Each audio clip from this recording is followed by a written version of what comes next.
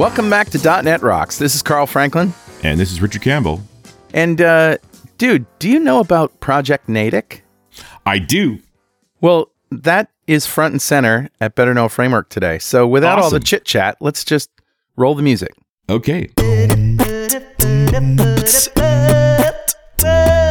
right, dude. And isn't Natick like a town near you? Yeah, Natick, Massachusetts. That's right. There you go. Yeah. So Project Natick is a Microsoft research project that essentially they're putting data centers underwater. Yeah, because they crazy. Because they crazy like that. Well, you know, you think about it, the biggest cost in operating a data center is cooling. It is a big cost, yeah. It's not a trivial one. They actually tested this in San Francisco Bay a couple of years ago. Yep. So this is the full scale, like, they've gone in the next level up. And they've got essentially a sort of a 3.5-minute promo video about the whole project. And you can see them lowering Microsoft logo canisters into the water.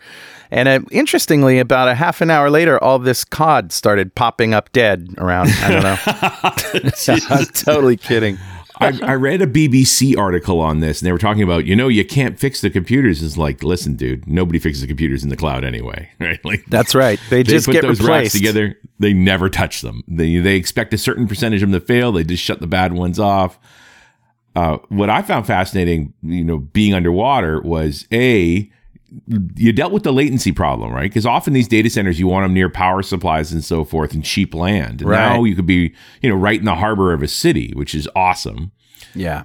But also pressurizing it with just like pure nitrogen. So get rid of the water, get rid of the corrosion. It doesn't have to be a breathable atmosphere. You can actually reduce pressure on the vessel because you can increase its atmospheric pressure, closer to the environment that it's operating in. So I think it makes total sense. The cost is in the assembly and delivery and extraction, right, compared to doing stuff on the ground, right? But then the ongoing costs of cooling all those machines is just greatly reduced. So it's a really cool thing. Yeah. I would encourage you, this is a link to a YouTube video. This is show 1554. So if you go to 1554.pwop.me, that'll take you to the YouTube video. But if you expand it for more information, that will link you to the Natick web page, the homepage for the project. It's really fascinating. Yeah, and they're thinking differently about getting compute where it needs to be. Right. Thinking differently, that I just remember an old Onion article, Apple employee fired for thinking too different. Right. Think different, but not too different. You want to be out of the box, but you don't want to be a mile from it.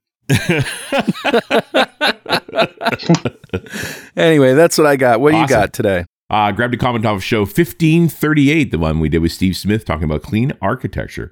Bunch of great comments on that show.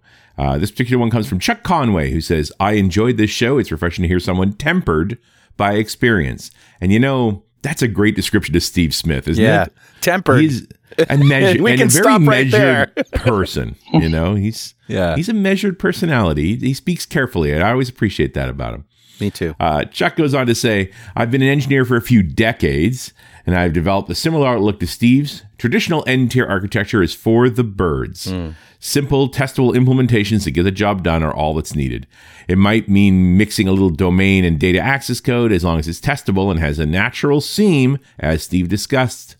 Refactoring is not going to be a problem. Right. Jimmy Bogart also talks about this, and there's some YouTube links on what he calls slices, and even got a library to help you build slices. I think Jimmy's ideas are very similar to Steve's, and maybe a show of both of them talking about architecture. It'd be a good show, just saying. I really love that the respected gurus these days are the ones that say, nah, don't be so dogmatic. Whereas before it was the opposite. There's one right way. Yeah. I totally agree. And I'm just considering this idea of like having Jimmy and Steve on the same show, because we've had both of them on, and it's been a while since we had Jimmy on. It's probably a great time to bring him back. Yeah. Just if you had them both together, that's a lot of moderation in one room. And well, but they kind of self-moderate. I mean, there's a big difference between Jimmy and Steve. One drinks scotch.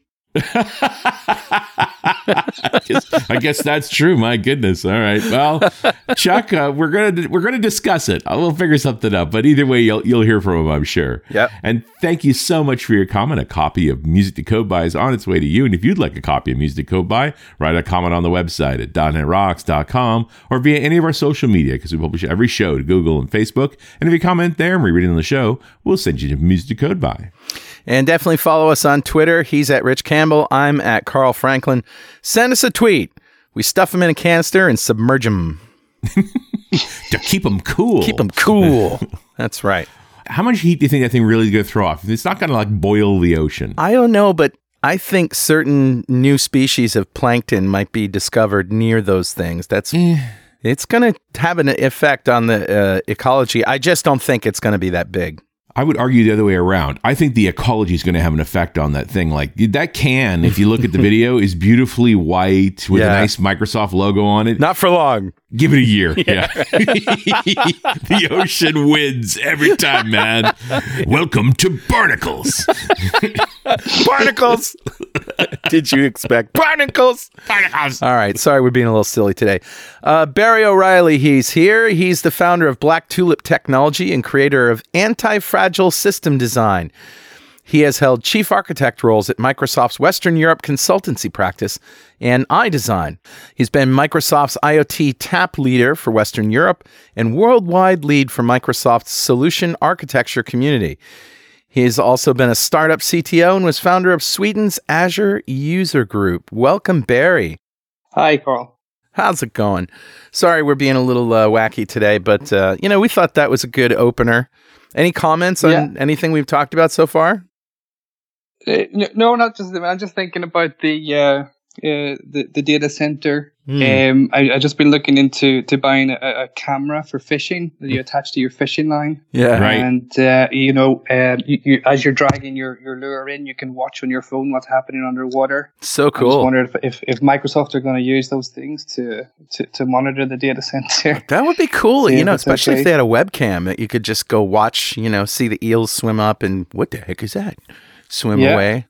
There absolutely was a picture clearly taken from it on the bottom of the bay that it's in. So they should make it a webcam, but I don't know that they have. But there was some camera down there after they set it down just to make sure things were good. Keep an eye on your server. There you go. There you go. That's all we got. So tell us about your anti-fragile system design that you're very passionate about. Yeah. So this all started about 10 years ago when I was building some fairly large SOA-based systems for the public sector in Sweden. Mm-hmm. And we at that time I'd met and done some courses and some work with Yuval Lowy from iDesign. Right. I'd been heavily influenced by his approach to system decomposition.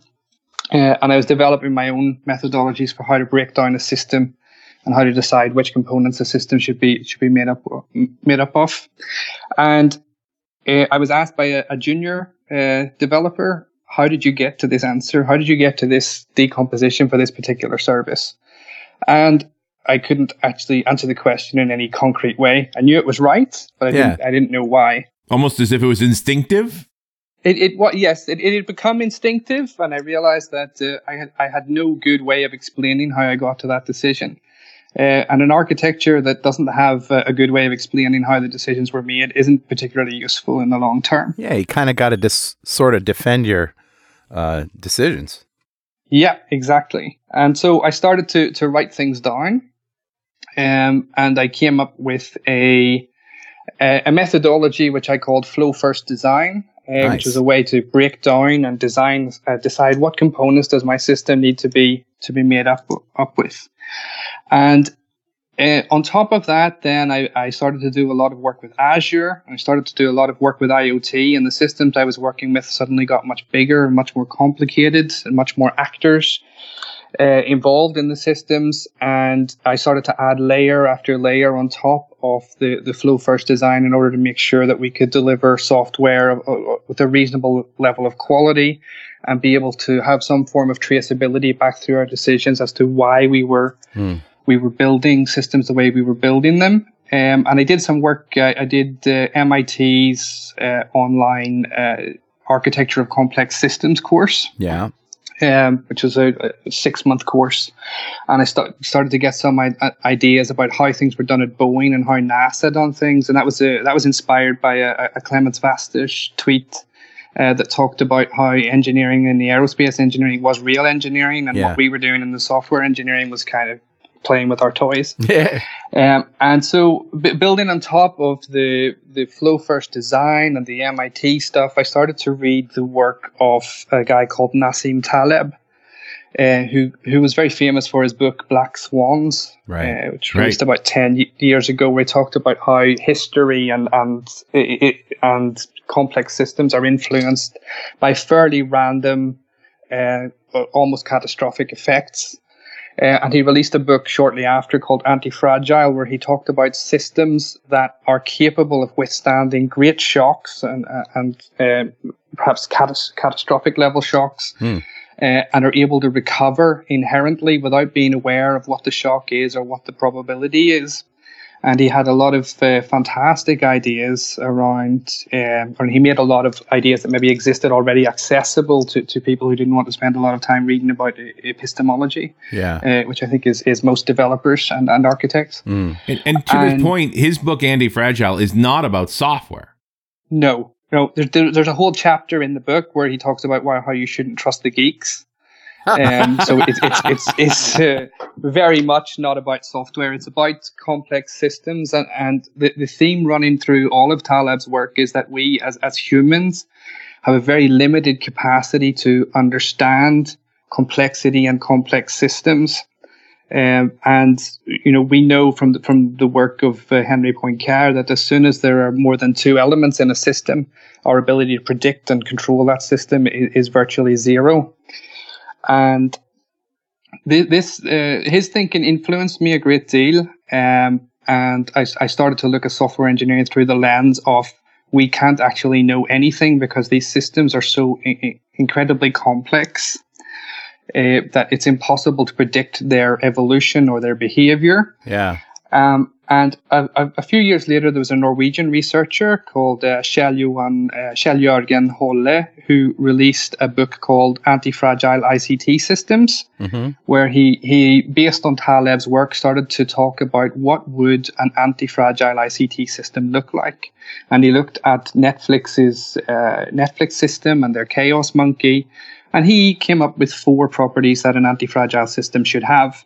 And he said that it should have modularity, it should have weak links, and it should have diversity and redundancy. And you see these properties through economic systems, through biological systems, systems that are naturally anti-fragile. And I started to look at the work I'd done before and draw links between these pieces. And eventually I came up with anti-fragile systems design, which described how you can, instead of focusing on schedule or budget or quality or using the latest piece of flashy technology or being agile or following a framework, if you aimed to increase your system's anti-fragility to make it less fragile, you can actually increase the speed of delivery, and you can deliver a system that is going to be much more long-lived and much more able to cope with changes in both in the business and in the software. So, and this work, I have a thought here, if I may, which is agile is all about process, but architecture is all about fragility, right? So, if you architect your software in a way such that you loosely couple things and you have enough layers of indirection, so for example, don't put logic in your web API code controllers, because if the next big thing comes around after web API, you're going to have a hard time taking that out. So putting all of those things in a data access layer or a manager layer are going to address the architectural things that are going to help you survive catastrophe. Is that what you're talking about?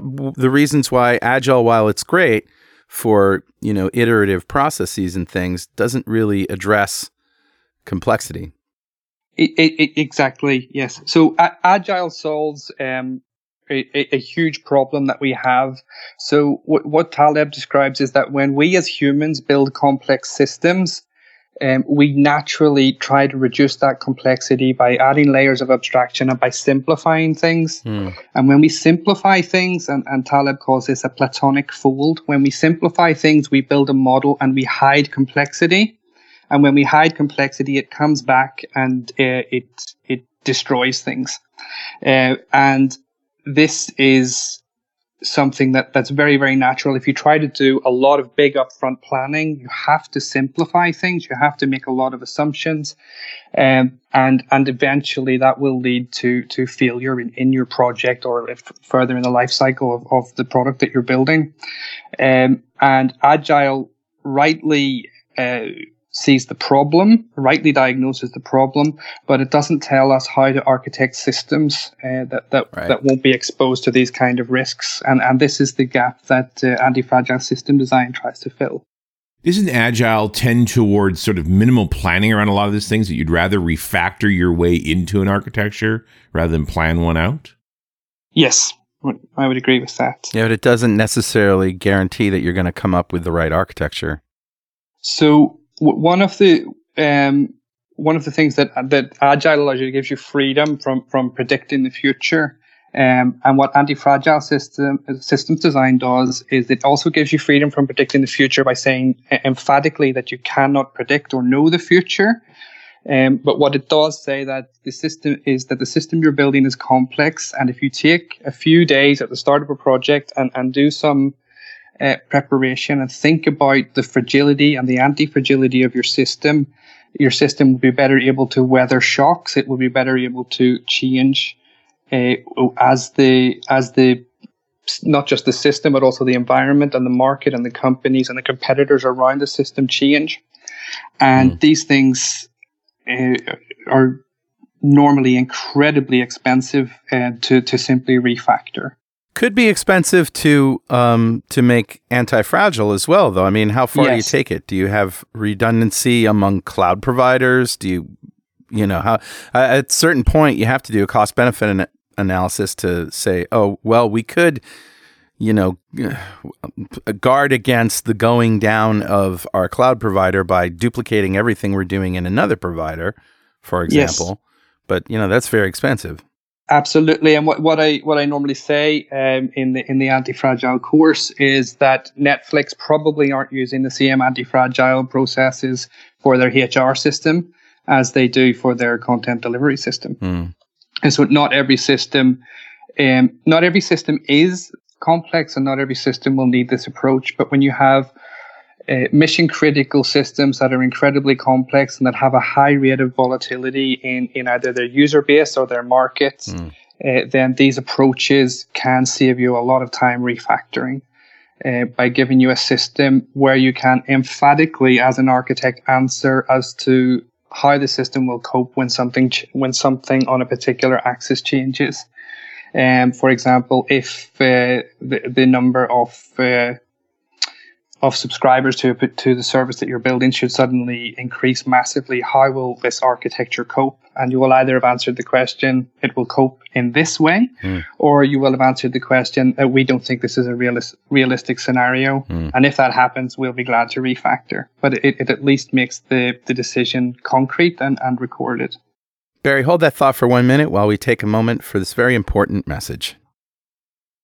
Today's episode of .NET Rocks is sponsored by Datadog, a monitoring platform for cloud-scale infrastructure and applications. Datadog provides dashboarding, alerting, application performance monitoring, and log management in one tightly integrated platform, so you can get end-to-end visibility quickly. And it integrates with more than 200 technologies, including AWS, Postgres, MySQL, and Docker. Visualize key metrics, set alerts to identify anomalies, and collaborate with your team to troubleshoot and fix issues fast. Try it yourself by starting a free 14-day trial today. Listeners of this podcast will also receive a free Datadog t-shirt. Go to dd.netrocks.com. All right, we're back. I'm Carl Franklin. He's Richard Campbell. This is .NET Rocks, and we're talking to Barry O'Reilly about the anti-fragile system design. And it's very cool. So, Barry, is anti-fragility ultimately redundancy? So there are four things that make up anti-fragility as defined by Holle. Redundancy is one of them, and it's a very important part of anti-fragility. The other part is diversity, which means that diversity is just a more complex form of redundancy. So, for example, if I have a service running in Azure, I can run it in Germany and I can run it in Amsterdam, and it's redundant. But if I want to make it diverse, then I can run it in AWS. Right. And that means that I'm protected from a failure in Azure or a failure in AWS. And so diversity is the second most important quality. Another one is modularity, where we can break our systems up into separate modules so that they're not unnecessarily dependent on each other. Right. So, for example, if your dispatching system goes down for dispatching orders, it doesn't need to take your ordering system down with it. People can still place orders, and you can take care of the dispatching later. That kind of thing. And the fourth important quality is weak links, so that we don't unnecessarily bind our components to each other in a way that makes it impossible to change the system at a later date. Yeah, when I hear weak links, I think, we should have weakness, or you're talking about weakly linking things together so that yes. They can so it's another term for loose coupling, I guess. Sure. Right. Sure. Yeah, it becomes kind of impossible at some point to do that too much. I mean, if you have, for example, an Angular front end or a Knockout front end or something like that, your markup is going to include directives for that UI. There isn't a sort of a way to abstract that stuff away so that you can just swap things in and out. You sort of have to be coupled to that system. But, the best thing that you can do in that case is just, make your view models as agnostic as possible. Just for an example. Yep. Yeah. So the way that the process that I defined, which is called flow first design, the way that it works is that we start by modeling the system, not the IT system, but the actual business system itself in terms of information flows. And we mark out a number of nodes in every flow of information. And that's where an action happens that causes a piece of information to flow between different parties or different actors or different business processing units.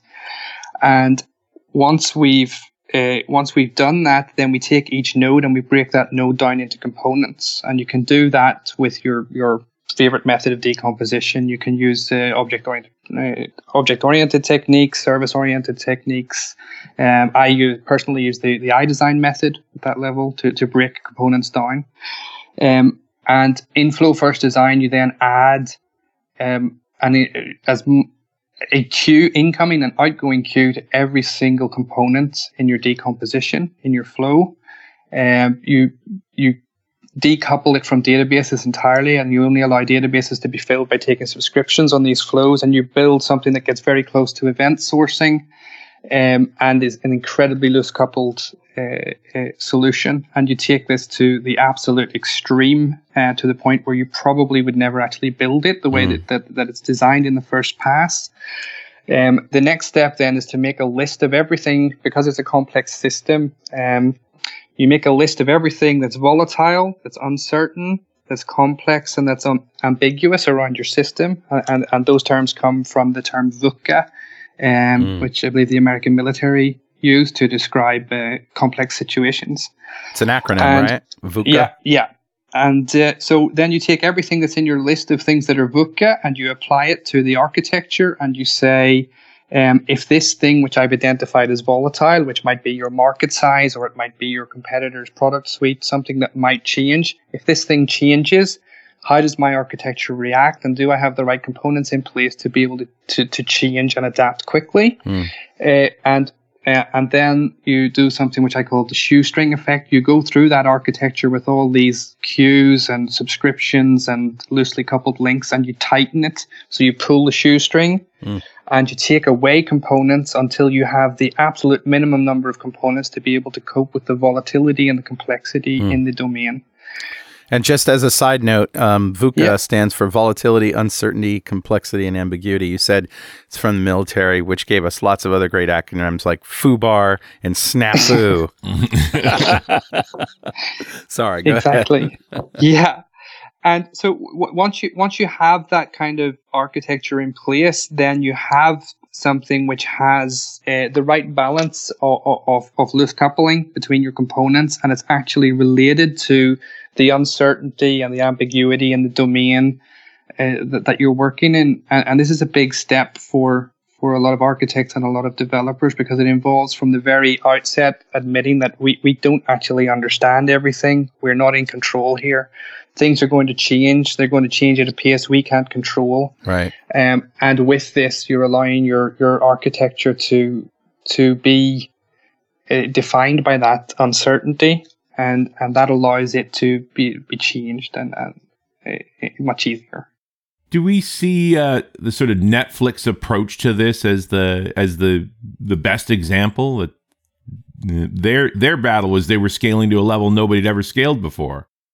Yeah, so the Netflix example is the most famous one, but there are many systems that have that exhibit the same kind of properties that are indeed anti-fragile. Mm-hmm. I think the best example of an anti-fragile system is Microsoft Azure. And that's a system. The reason that it's anti-fragile is that it's been exposed to a lot of things, and almost any system that's anti-fragile becomes that way because it's been exposed to a lot of different things.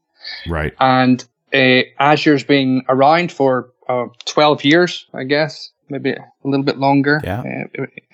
From the Red Dog days. It's been there, it's done that, it's seen everything, it's been exposed to a lot of shocks. Every time it's exposed to a shock, it's built in such a way that there are feedback loops through the product groups that make Azure stronger and better every single time.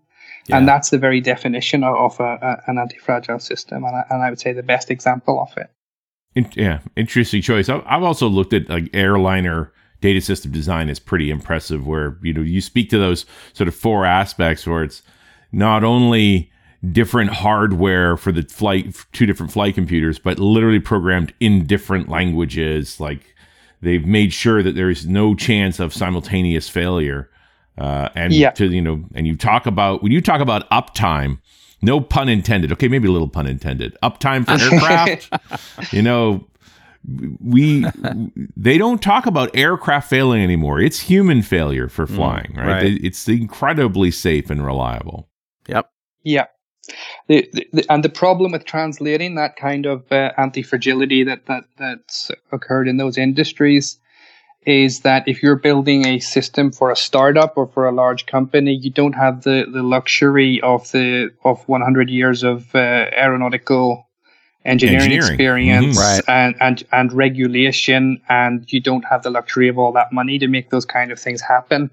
And so it falls on the architect to test the architecture, to stress the architecture, to be that 100 years of experience, to find all of the things that are volatile and uncertain and complex and ambiguous in the domain, and to expose the system to that during the architecture testing and during the development of the system, in order to not make the system anti-fragile, because very few of us have the budget to really do that, but to push the system from a state of fragility closer to a state of anti-fragility, which is the best that we can actually hope for. Well, and you said it is the development process as well, and let's not forget that it doesn't end with the architect. Yes. During the development process, somebody has to be the watchdog to see, somebody checked in some code that violates our architecture. That manager, whoever it is, has to be onto the architecture enough to know that needs to be redone. Yes, and that brings us to the next set of steps in the anti-fragile systems design process. And so one of the things that's really important to this process is to separate system functionality from system behavior. In that system functionality is what the system does. It's what it should do for its end users. System behavior is how the system actually behaves when you put a load on it, or when you pull a plug out somewhere, or when a data center goes down, or or a fish eats the cable, something like that. Or an eel appears in the camera. Yeah. And so what we do when we do that is we use a number of techniques. One of them is the architecture trade-off and analysis method from the Software Engineering Institute at Carnegie Mellon to help us upfront define what is the expected behavior of this system. What will we do if the load suddenly doubles? Is that expected? How do we balance that against the cost of making it able to do that from day one? How do we balance that with the cost of maybe having to scale up at some stage in the future and retaining a team who are able to do that? Those kind of trade-off decisions, and we use some more advanced techniques that like single attribute or multiple attribute utility tools to measure the value of certain attributes against each other. Mm-hmm. And at that stage, we then use a tool from Six Sigma called the failure mode effects analysis, where we start to write down, when we have our flows defined and we've defined which components are in them and which ones need queues and which ones need redundancy and things like that, and we've exposed them to all the volatility and uncertainty that we see in our architecture, we start to write down a list of what will cause this component to fail, how will we know if it fails, how will we react if it fails, and we steer away from probabilities and things like that, because we admit at the very start of this process that we can't see the future. But we just talk about what will happen if this particular component fails in a particular way. What effect will that have on the wider system, and how will we detect it? And this is something that I've used over many, many years with a great degree of success. And normally what you end up with is a spreadsheet of hundreds of different failure modes for your system. What you find is that by the time you get to number 50 in your list, all your mitigations and all your detections will start to kick in and automatically fix problems for you without you having to do any further work. And once you get to that point, you start to have a system that starts to feel more anti-fragile than fragile. Very good. Hey, Richard. Yeah, buddy. Guess what time it is now? It must be that happy time again. Yeah, it's time to introduce a chaos monkey to this rock-solid conversation and watch it fall down like a house of cards. Okay, that's a redundant joke. It is pretty redundant. It's not very funny, but it's redundant. It's actually time to give away a Telerik DevCraft toolkit to one lucky member of the .NET Rocks fan club. But first, let me tell you about Conversational UI from Progress Telerik and Kendo UI. Conversational UI are chatbot framework agnostic user interface controls and components that enable .NET and JavaScript developers to create modern conversational chatbot experiences in their web, mobile, and desktop applications. The industry's first packaged set of user interface components built specifically for chatbots are available as part of the company's Telerik, ASP.NET Ajax, ASP.NET MVC, ASP.NET Core, WinForms, WPF Xamarin products, and Kendo UI for jQuery, Angular, Vue, React, PHP, and JSP libraries. In other words, everything. By implementing key UI design features such as calendars, date pickers, list views, and others that are included in the tool sets, developers will be able to improve chatbot conversation through visual elements that enhance the natural flow of conversation. It's really interesting, and for more information, check it out at telerik.com/conversational-UI. Awesome, dude. Who's our winner? Today's winner, Richard, is Doug Keniston. Congratulations, Doug. Congratulations. And Doug just won the Telerik DevCraft Toolkit. That's their big pile of awesome in one box, just for being a member of the .NET Rocks fan club. And if you'd like to join, go to .NETRocks.com, click on the big Get Free Stuff button, answer a few questions, and join the fan club. We have thousands of members all over the world, and every show we like to give away stuff from our sponsors. And every December we give away a $5,000 technology shopping spree to one lucky member of said fan club. But you gotta sign up to win. And Barry, it's your turn now. If you had $5,000 to spend on technology, what would you buy?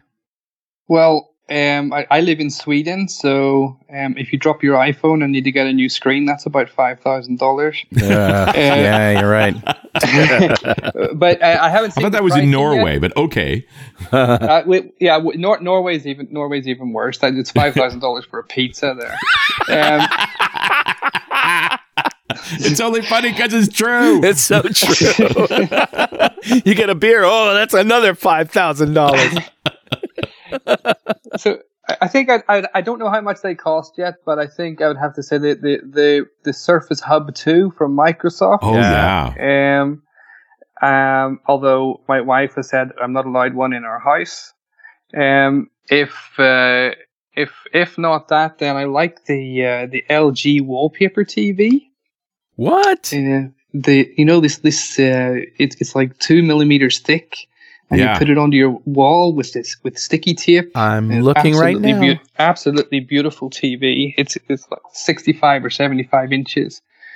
Wow! And they have it in a store close to us here, and I've been visiting it and watching the price fall. The wallpaper TV. Yeah, and it's falling down towards $5,000. So wow, it's absolutely beautiful. There is this idea that at some point our walls will simply be screens, right? That it's going to be like wallpaper. You're just going to put it everywhere. You'll get them at the Walmart do-it-yourself counter. Should I get paint, wallpaper, or TV? Nice. But the thing, what I find interesting about the Surface Hub 2 and the Surface Hub as a whole is really thinking in terms of it replacing the projector in a meeting room. That this is now sort of the device for multi-viewing, and then all of this integration and collaboration sides just sort of takes it up a level. The funny thing about Surface Hub, we've barely talked about it on the show, is that it's been so successful, Microsoft just hasn't been able to fill the orders fast enough. Mm-hmm. Now, I think part of that is they've had manufacturing problems for various reasons, but this idea of what the contemporary business workspace looks like, that you want to have interactive screen services. I think it's really interesting. And I too have seriously considered, even with the Surface Hub 1, the small one, the 55-inch, was going to put one in my office just to see if I could work with it routinely, that it'd just be part of the workflow. Yeah. So that's cool. I'm with you, Barry. Good choice. Stuff. Yeah. So is this process that you're talking about all part of Flow First design, or is that something entirely different? So Flow First design is just a little piece of the anti-fragile systems design. It helps you get from a problem to a decomposition. But getting that decomposition translated into code, getting that code up and running and testing it and making sure that you have actually tended towards anti-fragility is the major part of the process. So flow meaning that you want to figure out how the system will be used first before you start architecting it? Yes. So flow in terms that we define a system. And when I say system, I don't mean an IT system. I mean a system of people and businesses and things like that. We define a system by the flows of information through it. And that's the first step in the process. So it's, and that's the defining factor in how we view a system. It's information flowing from node to node. Do you see this flow approach as helping to understand the levels of anti-fragility you're going to need? Yes, it helps us to firstly separate the actual system, the business system, into separate flows of information, so that it gives us a chance to separate things and to make sure that we don't immediately start coupling things together just because they're similar. Right. And this goes back to Parnas and his 1972 paper on decomposing systems into modules, where he talks about conventional decomposition and non-conventional decomposition, something that iDesign have described really well when they talk about volatility-based decomposition versus functional decomposition. We have as an industry a tendency to decompose our systems because components look similar to each other, and so we put a whole lot of functions into a single component because they do similar things. By breaking things down into flows, we separate those functions from each other, and we hopefully group them together according to the rate of change across those functions, not their similarity. Right. This allows us to separate the system into separate flows, and we can test those flows for fragility and anti-fragility separately from each other. If we follow what the common, what Parnas called conventional decomposition, and decompose functionally, we end up with systems that are already so clumped together that they are by nature fragile. And that's something that we need to get away from.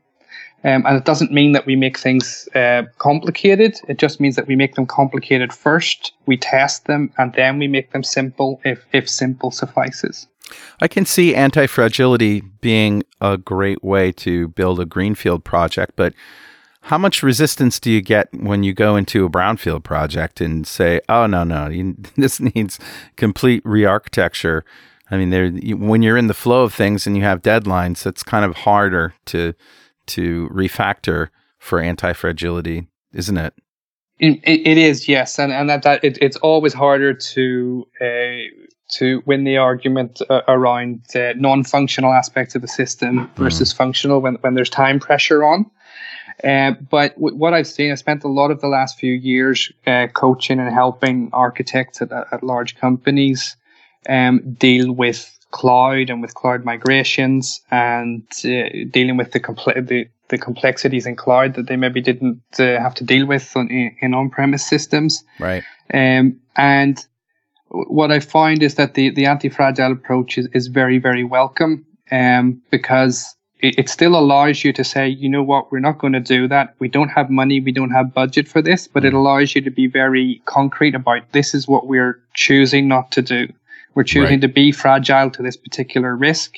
And it's much safer and much better for the architect and for the team to say, we have made this decision in aligned with the business that we are going to be fragile to this particular kind of change. Yeah. And we'll deal with that when it pops up. And it makes a much more honest discussion than if we just rush at the functionality and try to get it done as quickly as possible. Sure. You know, I spent time doing disaster recovery work in hurricane belt places, in places like Bermuda and Cayman and so forth. And there was a threshold conversation we had where, you know, the big debate was, do you make a hurricane-proof building? Or do you accept that there's a threshold where it's like, we're no longer functional here and let's get our redundancy a different way, as in have another location? Yeah. And that's a very, very important part of anti-fragility, is to realize that there is no system or no either biological or economic or political that is completely anti-fragile to everything. All systems will die.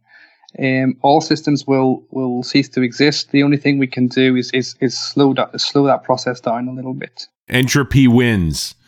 Yes, exactly.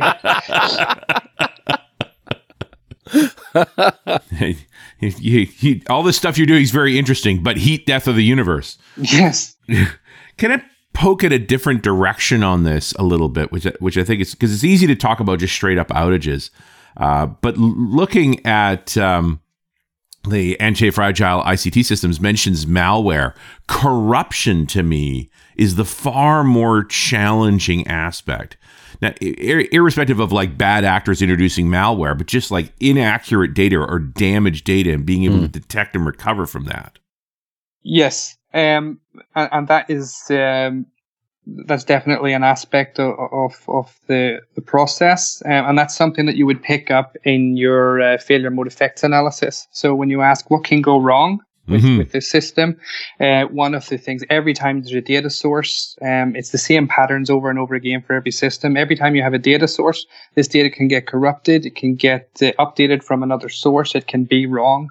How do we cope with that? How does the system cope with that? How do we make sure? And the most important thing with anti-fragility and complex systems is when this goes wrong, how do we prevent contagion? How do we keep it isolated to just this one flow? And then you start to see the benefit of thinking in flows. Sure. When you look at contagion. How do we keep this? Restricted to one particular customer or one particular order? How do we stop this from having an impact on the wider system behavior? And just the FMEA process in itself forces architects and developers to think about the wider system beyond the module that they're coding in.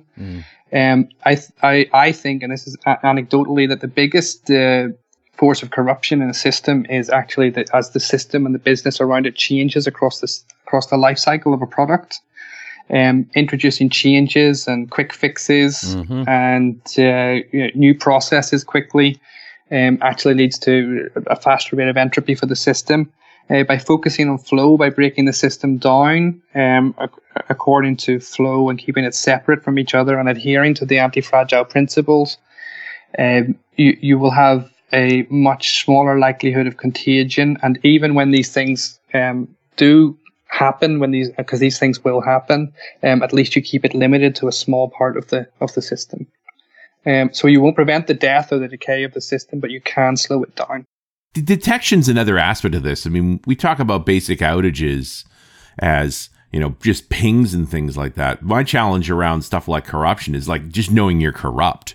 Data is data in most cases. Like, how do you validate that there's something wrong with this data? Yes.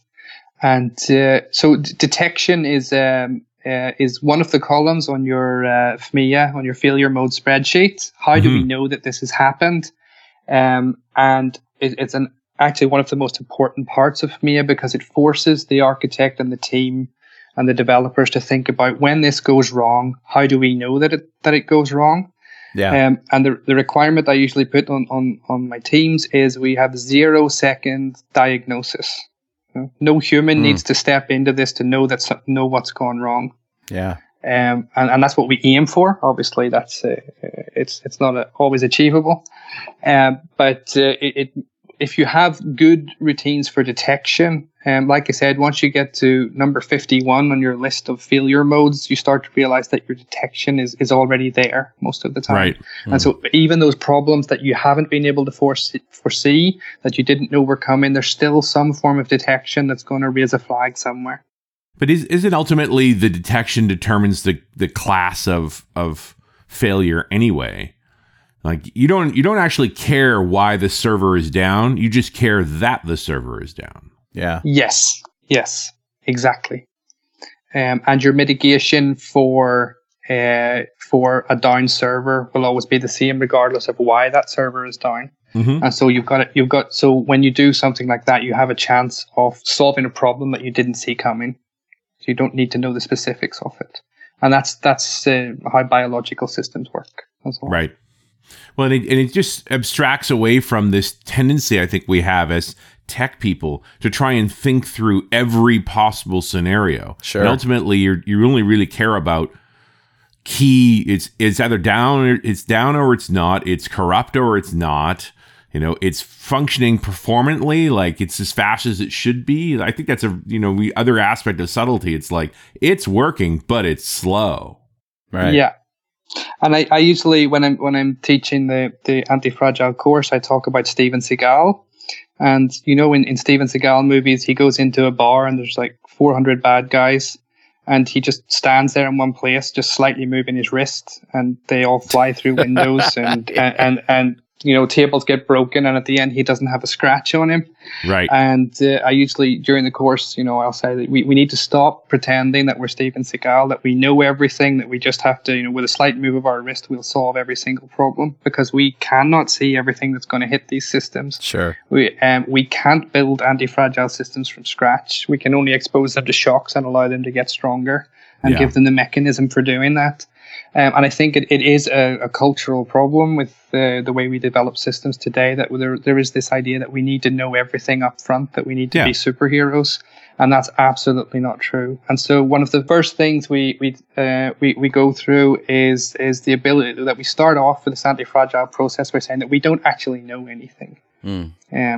And that protects us from hubris. Probably a good insurance policy is to have someone on the team who's done these systems before, right? So they've been through these architectural design reviews, and they know if we implement this rule, it's going to come back to bite us later because here's a scenario that you're not thinking of. So yes. It always astounds me, when inexperienced people get together and think that they've, mastered a tool or something like that. And so then they know all about the architecture and can just do it this way. But having those experienced people on the staff is completely invaluable right up front. Yes. And there's, in systems engineering terms with the they call this precedence, the fact that you've seen something before. Right. And the more precedence you have on your team, the faster you'll get towards anti-fragility. Yep. Without a doubt. And that's the right time to make those decisions. Yeah. And on the other side of it, it's really, really important to realize when you don't have precedence, and that your opinions, your assumptions aren't the same as actual experience, and to build the system as if you're wrong. Yeah, true. Dunning-Kruger effect. Everything looks easy when you don't know enough to know what's hard. Or the antithesis of that is everything's easy when you have all the answers, which is one of my favorite things. Well, this is very cool. So where can we get some more resources on this, Barry? So I'll be delivering a 4-day course across the world in Sweden through the Swedish Computer Society's education wing, which is called the Dataföreningskompetens. So if you're in Sweden, go to their website and you'll find information about how to do that. If you're in the rest of the world, I'll be delivering the training through the International Association of Software Architects. So that's at iasaglobal.org. And if you go there, and you'll find a reference to the course on complex systems engineering, which teaches the same material on the anti-fragile systems design. Fantastic. Barry O'Reilly, thank you for spending this hour with us. It's been an amazing time. Thank you. Thanks, guys. All right, and we'll see you next time on .NET Rocks.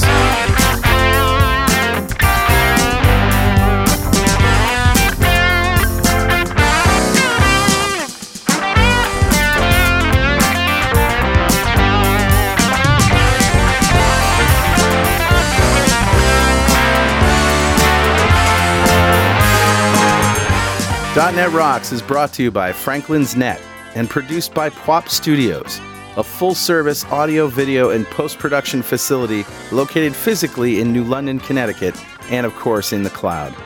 Online at pwop.com. Visit our website at dotnetrocks.com for RSS feeds, downloads, mobile apps, comments, and access to the full archives going back to show number 1, recorded in September 2002. And make sure you check out our sponsors. They keep us in business. Now go write some code. See you next time.